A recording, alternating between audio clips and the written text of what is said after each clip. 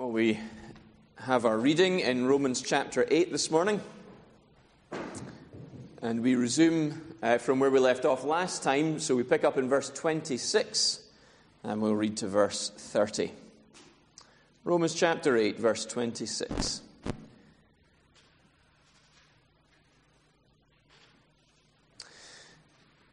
Likewise, the Spirit helps us in our weakness. For we do not know what to pray for as we ought, but the Spirit himself intercedes for us with groanings too deep for words. And he who searches hearts knows what is the mind of the Spirit, because the Spirit intercedes for the saints according to the will of God. And we know that for those who love God, all things work together for good, for those who are called according to his purpose. For those whom he foreknew, he also predestined to be conformed to the image of his Son, in order that he might be the firstborn among many brothers. And those whom he predestined, he also called. And those whom he called, he also justified. And those whom he justified, he also glorified. And we ask God's blessing on the reading of his word this morning. Oh, let's pray together as we come to God's word.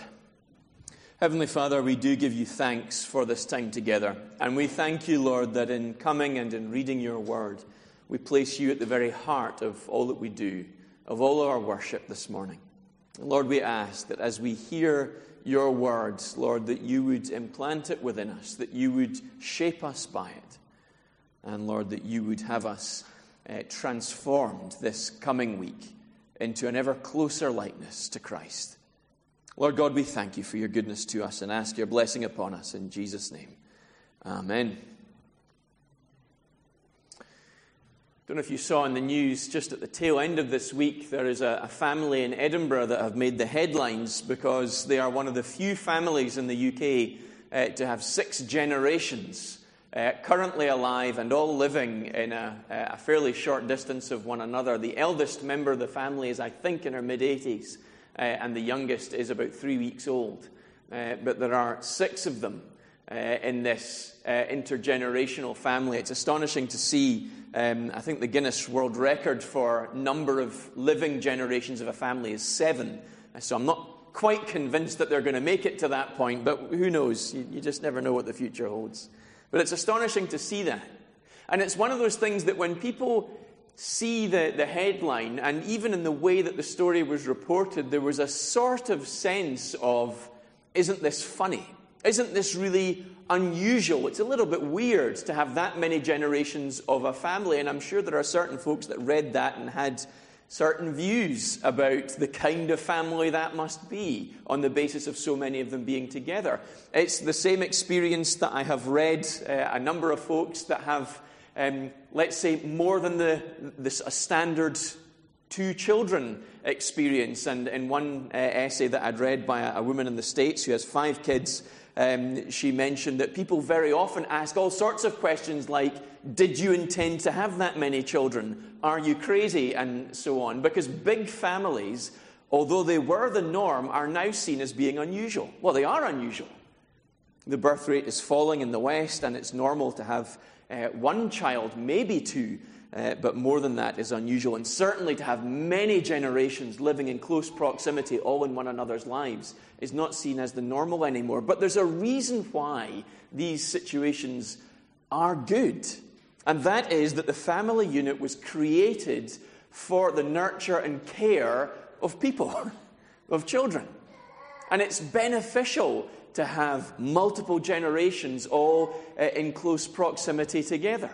It might not always feel that way to those in that particular circumstance, but it is.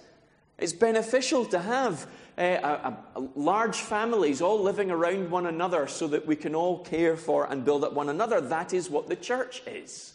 It's a big family. And it's supposed to be just like a big family, where we're in and out of one another's lives. We know each other well and deeply. We care for one another. We support one another. And the reason for this is that as human beings, God has made us amazingly complex, and yet at the same time, remarkably frail. He's done so, I think, in part to have us rely on one another, to have us rely ultimately on him. As human beings, we need help at every stage of our lives. And it is a foolish person who thinks they can coast through life without anybody else helping, supporting, guiding, or without them helping and supporting and guiding somebody else. And Paul is beginning to draw this theme out in the book of Romans, and he does so particularly in this passage this morning, that as Christians we need. It's not optional. It's not something that we might want to have just in the background in case we need it at some point in life. We need, as an essential element of our discipleship, help at every stage in life. This is, like I've said, the great blessing of the church, but it runs much deeper than that. Paul tells us in Romans 8, 26 to 30, that God himself enters into our lives in order that he might be the help that we need. And he unpacks that a little in these verses, which contain some remarkably complicated words that perhaps as I read them earlier on, you thought, oh no, and felt a certain sinking in your heart that words like foreknew and predestined floated around in there somewhere, and we're going to have to figure out what these words mean and what we do with them, and we'd just rather not and just go for lunch. But we'll come to that. In this passage, God tells us that though we need help at every stage in life, his Spirit is sent to help us. Paul tells us the Spirit helps us in our weakness. And there's a few interesting things in these opening couple of verses. He starts likewise, which ties it into what's gone before. We can't forget the rest of Romans 8, and in fact the rest of Romans 1 to 7 for that matter, as we hear these words. This is concerned with our salvation. This is concerned with the world around us that is groaning for transformation to come, for the world to be made new like it was created to be in the first place, free from sin. Through the revealing of the sons of God, God glorifies himself in the redemption of his creation. And Paul is continuing this thought in, we, all creation, are longing for a day when we are perfect, when we are free from sin, but that day isn't here yet. It hasn't come. We're not yet fully glorified. We don't fully demonstrate the glory of God in unspoiled perfection because we are frail and we fail and we cannot manage on our own. So Paul says the Spirit comes to help us in that weakness. It's not so much a physical frailty, although Paul certainly includes something of that in here, that the creation is physically ruined by sin, and so we experience sickness and suffering and death, and we betray one another, we betray ourselves, and so on. Certainly Paul is including that, but it runs deeper than that. Paul is talking about what he's mentioned in chapter 7, his weakness in that he knows the good things that he should do, but for some reason he just can't bring himself to do it. And he knows the terrible things that he ought to avoid that affront God and let God down, and yet for some reason he just can't help himself but indulging in those things. And Paul is frustrated. That is the weakness that he's really getting at here, the thing that sits at the heart of it all. It's sin itself. And he's going on to talk about how sin leads us to the point where we can't even pray to God. One of the most simple and in many ways most natural things for us to do. And sometimes we maybe don't feel like it's natural, it's a real work. But if you speak to anyone, sometimes non-Christian people will tell you that in a moment of extreme need where they felt their life was at risk or a loved one was sick or was dying and they didn't know what else to do, what they automatically did was wanted to pray. And perhaps that's a reason they've given you for not believing in God, because they prayed and then the dreadful thing happened anyway, as if somehow God owes them in this life. But Paul tells us that's what sin does. It so distances us, separates us away from God, that the very means of communication God has given us all, simply speaking to him, is damaged and corrupted. And we just don't know what to do. We don't know how to pray. We don't know how to converse with a God who from the beginning has lived in that conversational relationship with his creation. Adam and Eve walk in the Garden of Eden with God and talk to him. When God speaks to them, there's no surprise on their voice when they respond in the garden. They're used to speaking with God. This is what it is to be made in the image of God. In whatever, exalted view we have of the created order, however much we might love our pets and the created world around us, mankind is created unique in that it knows and responds to God in conversation. And so it's the most damaging thing of all when we are not able to speak to God. When I was reading this and thinking about this week, the scene in an Indiana Jones movie came to mind, where in Indiana Jones and the Last Crusade, I think it is, he is lamenting, Indiana Jones, the great sort of swashbuckling archaeologist, is lamenting the fact that his dad was never there for him when he was younger. His dad was obsessed with archaeology and with the pursuit of the Holy Grail, and that's what the whole movie is about, if you haven't seen it. And he finally gets to sit down with his dad, now as a grown man and his dad in old age, and laments the fact that his dad wasn't a good dad in his view. He was never there for me. And Sean Connery, who plays his dad, says, "What are you talking about? I was a great dad. I basically just let you do whatever you want." And Indiana Jones says, "But you weren't there for me. We never talked." And so his dad sets down the work that they were looking at and says, "Okay then, let's talk. What do you want to talk about?" And Indiana Jones just stutters and splutters, and he's got nothing to say. He doesn't know. I can't think of a single thing to say to you. And says, "So what are you complaining about? Let's just get on with the task at hand." And that's something of what sin does to us in our relationship with God, why we need help, why the Spirit is sent to us. Because we so often don't pray when we ought to. And in those moments where we feel we have no other alternative and we so desperately need to pray, we come to God and there's nothing there. What do I say? What do I do? How do we communicate? That line of communication has become so atrophied, we are so weak. There's nothing there when we need it most. It's so important for us in the relationship we have with God, now that He has redeemed us, if we've cast ourselves upon Christ and asked for His forgiveness. It is so crucial that we live in ongoing, living communication with God. It's so crucial that we are helped to that end then, because God understands our weakness. So the Spirit comes and helps us to pray. You've maybe wondered, like I have, what these verses really mean. Because although the words themselves are quite simple, it's quite challenging to know how they apply to us. The Spirit helps us in our weakness. Okay, we understand what that means. We do not know what to pray for as we ought. Okay, I can get that. Sometimes I don't understand the circumstances I'm in, and so I pray for something, and I'm maybe not praying for the thing I should be praying for. In my limited understanding, I'm doing the thing that children do.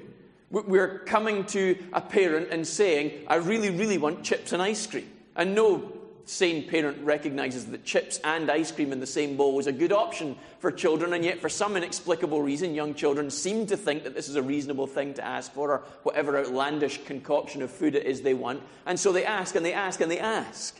And this is what we do with God. We don't really know what's best for us, so we ask and ask and ask.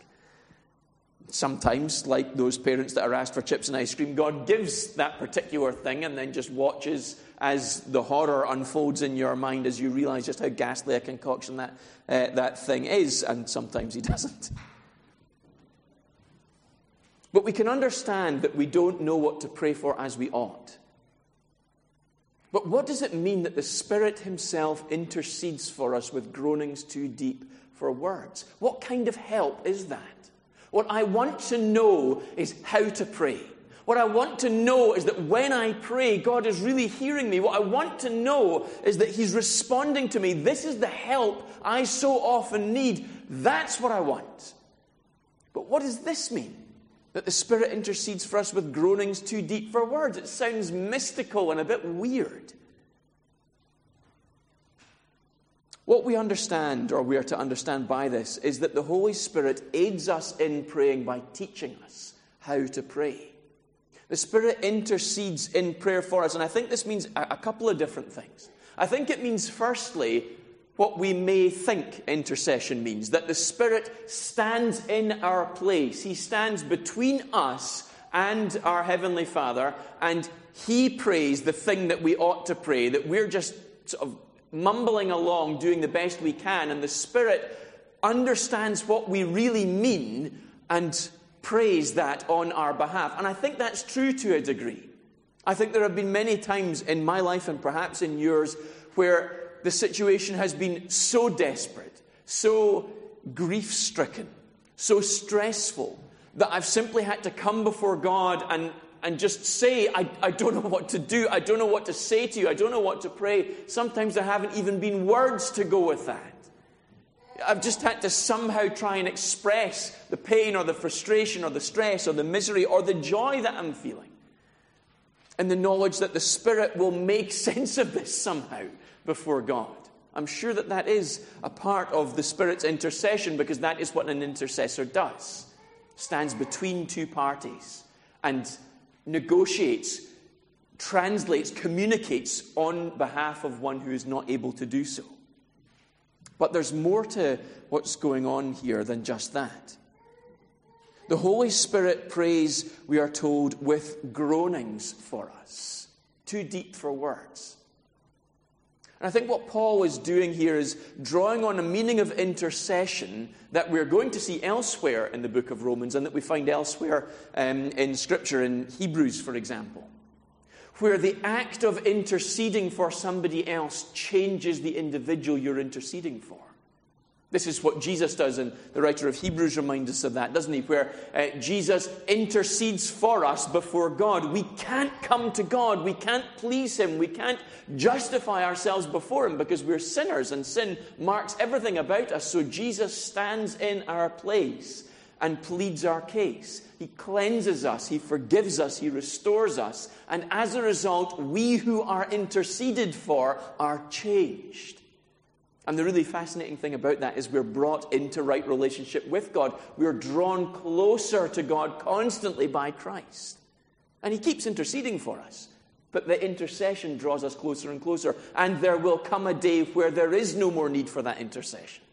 Where we will be with God in glory, and there will be nothing that comes between us and Him. And so I think we have that here, where the Spirit is not just speaking on our behalf. He doesn't stand like a teacher who receives some written report that we've produced and with a red pen says, no, you can't ask for that. That's ridiculous. Or what you really meant to say here was this, and then presents the report to God the Father and says, this is what they meant. I don't think it means just that. I think the Spirit intercedes and teaches us how to pray constantly.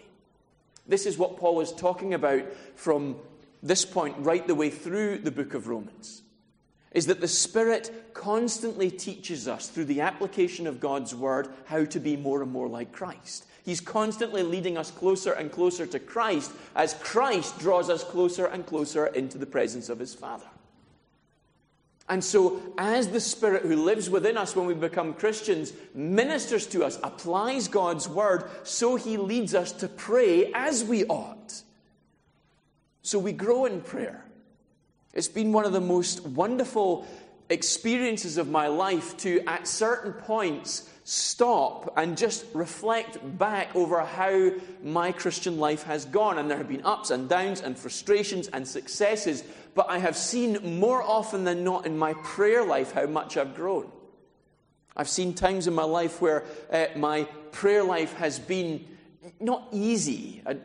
That's not quite what I mean, but there has been a sort of a connection with God, a level of sort of fluidity in that relationship where God speaks in His Word and I read it and I hear what He's saying and I respond to Him in prayer, and there's a fluency to my prayer, if you like, that is grounded in God's Word. It uses the language of Scripture. It prays for the things that God is desiring as He reveals them in His Word. And I can see those times in my life where I've really grown in my prayer life. They've been like if you chop down a tree and you can count all the rings, you can see the times in the tree's life where there have been great growth spurts in it and the rings are really far apart, and you can see times where there have been really difficult experiences in the life of the tree. There hasn't been much water, hasn't been much sun, and the rings are all really densely packed together and the tree hasn't grown all that much. So it is in our prayer life. The Spirit intercedes for us with groaning too deep for words, and he who searches hearts and minds knows what is the mind of the Spirit, because the Spirit intercedes for the saints according to the will of God. Who knows the Spirit? Who knows the Father better than the Spirit? No one. This is what we've touched on already in the book of Romans. The Spirit understands to the nth degree exactly what God the Father is planning and is working out in his creation. None knows it better. And so the Spirit who resides within us works in us to lead us on and have us grow. What he's doing is having us grow in that direction. And he leads us through good times and through bad times, but always that we grow in that direction.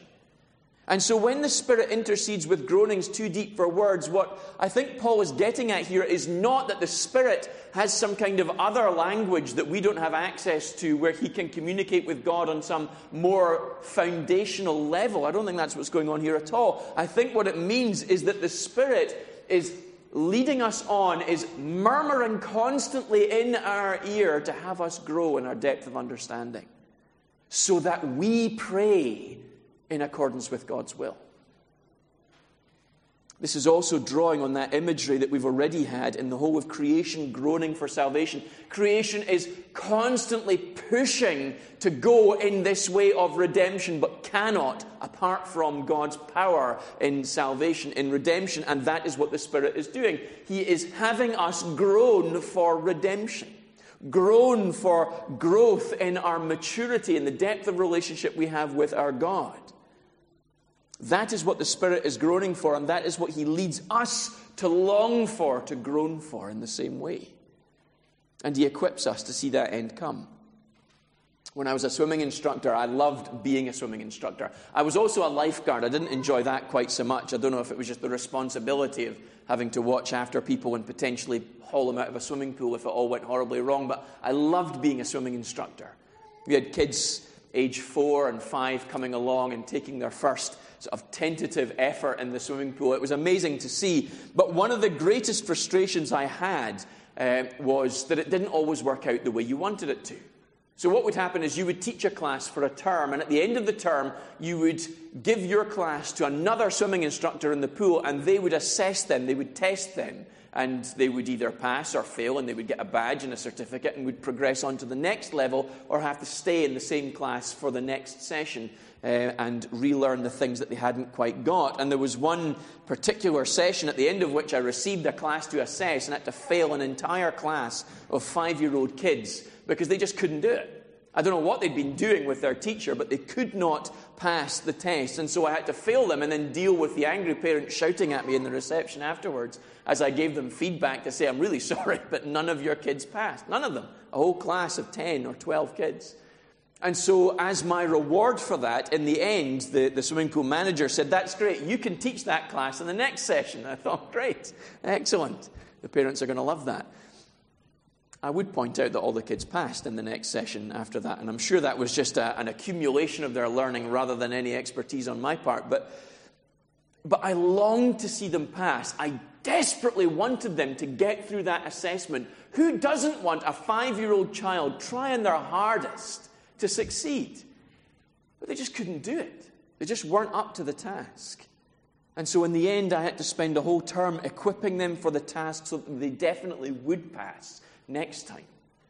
Didn't want angry parents shouting at me again. This is the work of the Spirit in our lives. The Spirit works as God leads us in life. God doesn't set us a task and then just hope that we'll fail because he's just that kind of God. He just loves it when people don't quite match up to his perfect standard because it reveals how high that standard is and how good he is. God's not like that at all. God is like our Heavenly Father that we've thought about in the service already. desperate to see us pass, desperate to see us do well in every circumstance in life. And so he sends his Spirit. And his Spirit leads us on and equips us. And when we fail, we are cleansed, picked up, and set back on the path, again through the Spirit's work. The Spirit intercedes for us constantly with groanings too deep for words because he wants to see us do well. And he teaches us that we would be desperate to see us do well, in line with the will of God. The Spirit prays in line with God's will to that end. It doesn't take over our prayer lives. He's not the spiritual equivalent of the dad who takes the son fishing and then at the first bite of the fish snatches the rod away and says, "Don't worry, I'll help you," and lands the fish. The Spirit constantly builds up and trains and equips so that we will do well in the end. And he does this in a couple of different ways. He does it in verses 28 through to 30 by providing us with the certainty of God's goodness in all things. These are perhaps difficult verses that we've grappled with for years. Challenging words. We know that for those who love God, all things work together for good, for those who are called according to his purpose. Now, the temptation is for us to read these verses in isolation from the two that have just gone before, in isolation from the 7.5 chapters that we've just read, but they're all strung one onto the next, and Paul has no intention of us separating these verses out as sort of coffee cup kind of verses that we encourage one another with. God is working all things together for your good. Well, that's nice, but it doesn't help us when things are going really, really badly. And that's the context of what Paul's talking about to these believers in Rome, when things are going really, really badly. So he says the Spirit is constantly working in your lives to lead you on to maturity, to help you grow. He's interceding according to the will of God. And Paul runs the thought on, we know that for those who love God, all things work together for good. His expectation is that the work of the Spirit in our lives will reveal to us that even when we suffer, God is doing whatever is necessary in your life to have you grow and mature so that you understand God rightly and your relationship with him rightly. So that you can respond to the difficulties and the challenges of your life on a day-to-day basis in the right manner. And this all goes hand in hand together with our prayer life. It's what we've talked about in previous weeks. It's what Peter talks about in his epistle when he says that we shouldn't flee from trial and from difficulty, from temptation and from hardship. We don't want to distance ourselves from these things because it's in going through these things that we're made stronger. It's in going through these things that God's grace and mercy is poured out in even greater abundance because we desperately need it in those moments.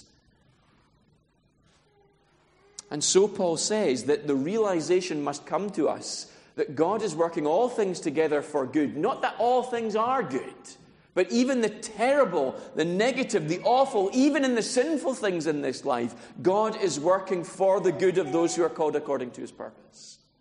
That we might be blessed, that we might be more mature, that we might grow, that we might worship God in any situation. And Paul knows this from his own experience as we've thought about going through this book so far.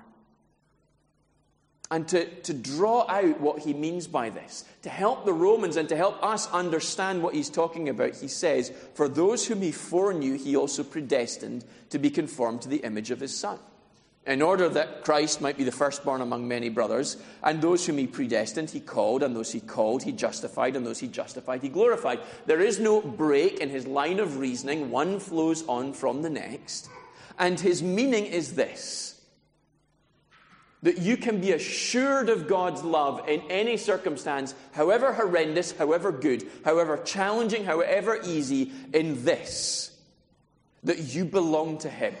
And if you belong to him, it didn't come around by happenstance. It wasn't chance that you staggered into a church one day, one Sunday morning, and heard something you liked and then just became part of that family. That's not what being a Christian is. Paul says, if you are a Christian, then God himself has foreknown you. Now, that doesn't mean that God has looked down the corridors of time and has seen that you're the kind of person who will believe in him. And because you're the kind of person that will believe in him, God has made sure that you're in the right place at the right time to become a Christian. That's not what it means. For the grammatically minded, foreknew here is a verb, not a noun. It's not something that God possesses. God owns foreknowledge because he has seen it. He has passively taken it in. That's not what it means. It's something God does. It is an act of God. So Peter, when he preaches at Pentecost, says to the crowds, he tells them about Jesus, and he's trying to help them understand that Jesus is their Messiah and just how awful a situation they're in because they've just killed him. And he says that Jesus came and was crucified at the behest of Pilate and the Roman soldiers and the Jews in Jerusalem, and God had foreknown it. Now, we know from elsewhere in Scripture that there is no question that Jesus would come and would die on behalf of sinners. It's not a question. God has determined that this thing will happen. That's the same word here. God foreknew you, not a vague, faceless group of people. That doesn't work. Paul is talking to individual people here. You who have trusted in Christ, God in eternity past has created things in such a way that you would hear the gospel. Those who he foreknew, he predestined. He actually put plans in place for you to be in the right place at the right time to hear the gospel. And how many of you can testify to that in your own life, in your own experience, where you shouldn't have been there on that day, and yet you were, and you bumped into someone, and they said this thing to you, and your eyes were opened, or you started to ask questions, and it was coincidence. It was just chance. You just happened to be in the right place at the right time. Paul's saying this is God's work of predestination. His work in the world where he orders things according to his own plan to bring about those whom he foreknew. To bring about the salvation of all those that he has foreknown. So that they would be conformed to the image of his Son. Now Paul's talking to people so that you would be conformed to the image of his Son. So that Jesus might be the firstborn among many brothers and sisters. That you might all know the life that Jesus has. Because he's given it to you when he redeemed you. And Paul says, as a continuation of that, those whom he predestined, those who he placed in the right time, at the right place, that they would hear the gospel, that they would respond in faith, he called through that gospel message. When you heard the gospel, could you have done anything else with that information? No. It kind of crashed home into your life, and you suddenly realized your sinful state before God, your need for salvation, and the fact that there was no one else who could help you save Jesus. And in that moment, you recognized you had to cast yourself upon Christ. And it may be that it didn't all come at once, and that over years you've looked back and recognized that what's happened. But God foreknew you and predestined you, and then has called you in time, at a place. And when that happened, he justified you. Christ's death and resurrection was applied to your life. You were made right before God. And you were glorified. You were raised up with Christ. And one day will be raised up with Christ perfectly. What Paul is doing here and putting what's become known as the golden chain of redemption into this passage is he is assuring the believers in Rome that the Spirit understands your weakness, understands your frailty, how often you will fail God, and he is helping you constantly. He's helping you by teaching you how to pray, by reminding you of what God has said in his word. And what has God said in his word? That you were a sinner. Christ has come. You have been saved. And one day you will be glorified with Christ. And you are somewhere on that journey with him. And if God has placed your feet on that path, why would he ever take your feet back off it again? What would he withhold from you to have you walk in that way? Nothing. You're going to go through hard times. You're going to suffer. It's going to be difficult. But remember what God's Spirit is teaching you from his word. That you were foreknown and predestined and called and justified and are being glorified. This is how good a Father God is for you. This is how much care and help God gives you in your weakness. He reminds you constantly, all the time, of the depth of his love. This is how far I have gone for you. This is how much I have achieved for you so that you can know me and speak to me. So speak and know me as I know you. God is for us to such a degree that he delights in us growing, however faltering that growth might be. His Spirit is poured out to us in Christ that we might be helped because we're weak. So let's acknowledge our weakness and enjoy the help that God provides. Let us grow stronger in the knowledge of our salvation, of where it's come from, what it's for, and where it's leading us, that we might be stronger even in the face of great tribulation and terrible trials. Let's pray together. Lord God, we give you thanks for your word.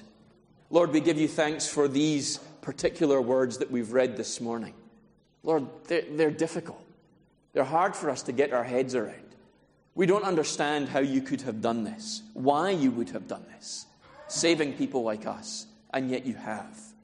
And Lord, you expect us to grow in the strength of our faith in these words. So Lord, we ask that your Spirit might come among us, might fill us, might help us to pray, might assure us of your presence.